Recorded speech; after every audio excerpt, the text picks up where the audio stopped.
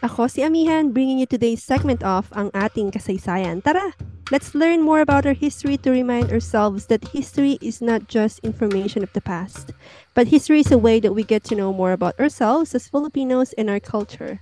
So, simulan na natin. Mga Mars, mga Pars, or everything in between. Alam ba natin ang significance ng March?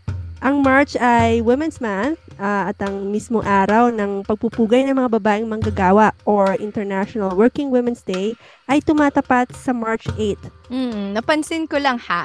Bakit International Working Women's Day? 'Di ba sa mainstream often ipinopromote ay International Women's Day. Paano sila naiiba? Buti tinanong mo. Pareho lang naman yung dalawang yan na sineselebrate at finofocus o ine-emphasize ang ating mga kababaihan. Pero syempre may mga pagkakaiba yan dahil sa International Working Women's Day, ang sinesentro nito ay ang mga babaeng manggagawa. Kumbaga, meron siyang class analysis na inilalagay. So, yun nga, bago ideklara ng United Nations ang International Women's Day noong 1975.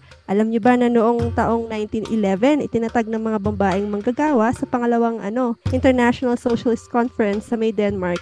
Ang International Working Women's Day, ang pananaw ng mga babaeng manggagawa ay before women's right can be gained, the proletarian class struggle must win. I love that. Napakaganda, Mars, nako, Mars, paano yung mga nagsasabing pare-pareho lang naman daw lahat ng babaeng nakakaranas ng opresyon?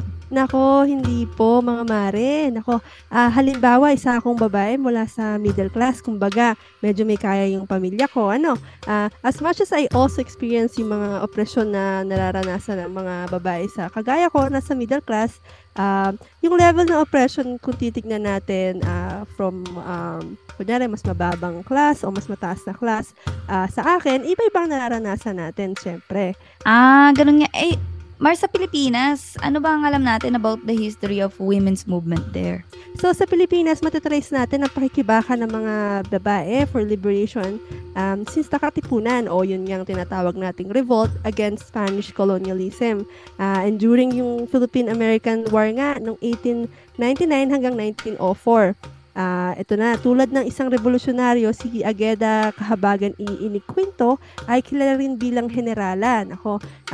Bilang isang unang babaeng general ng panahon niya, 'di ba? Si Agueda, pinakita talaga niya na isa siyang warrior, na hindi totoong mga pinagsasabi ng iba na men are superior and women were inferior, 'di ba?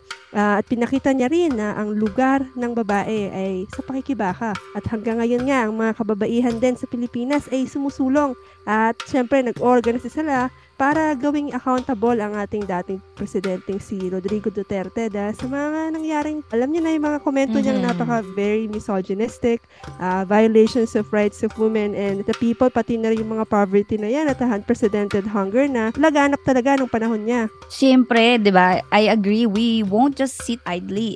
We are part of this society too, di ba, Mars? We must be part of the movement to liberate ourselves from our oppressors.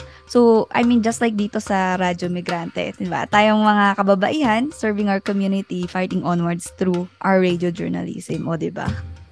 Ayan, maraming salamat sa mga komento from my co-hosts. At ayan ang ating kasaysayan. Did you learn something new about yourself or your family?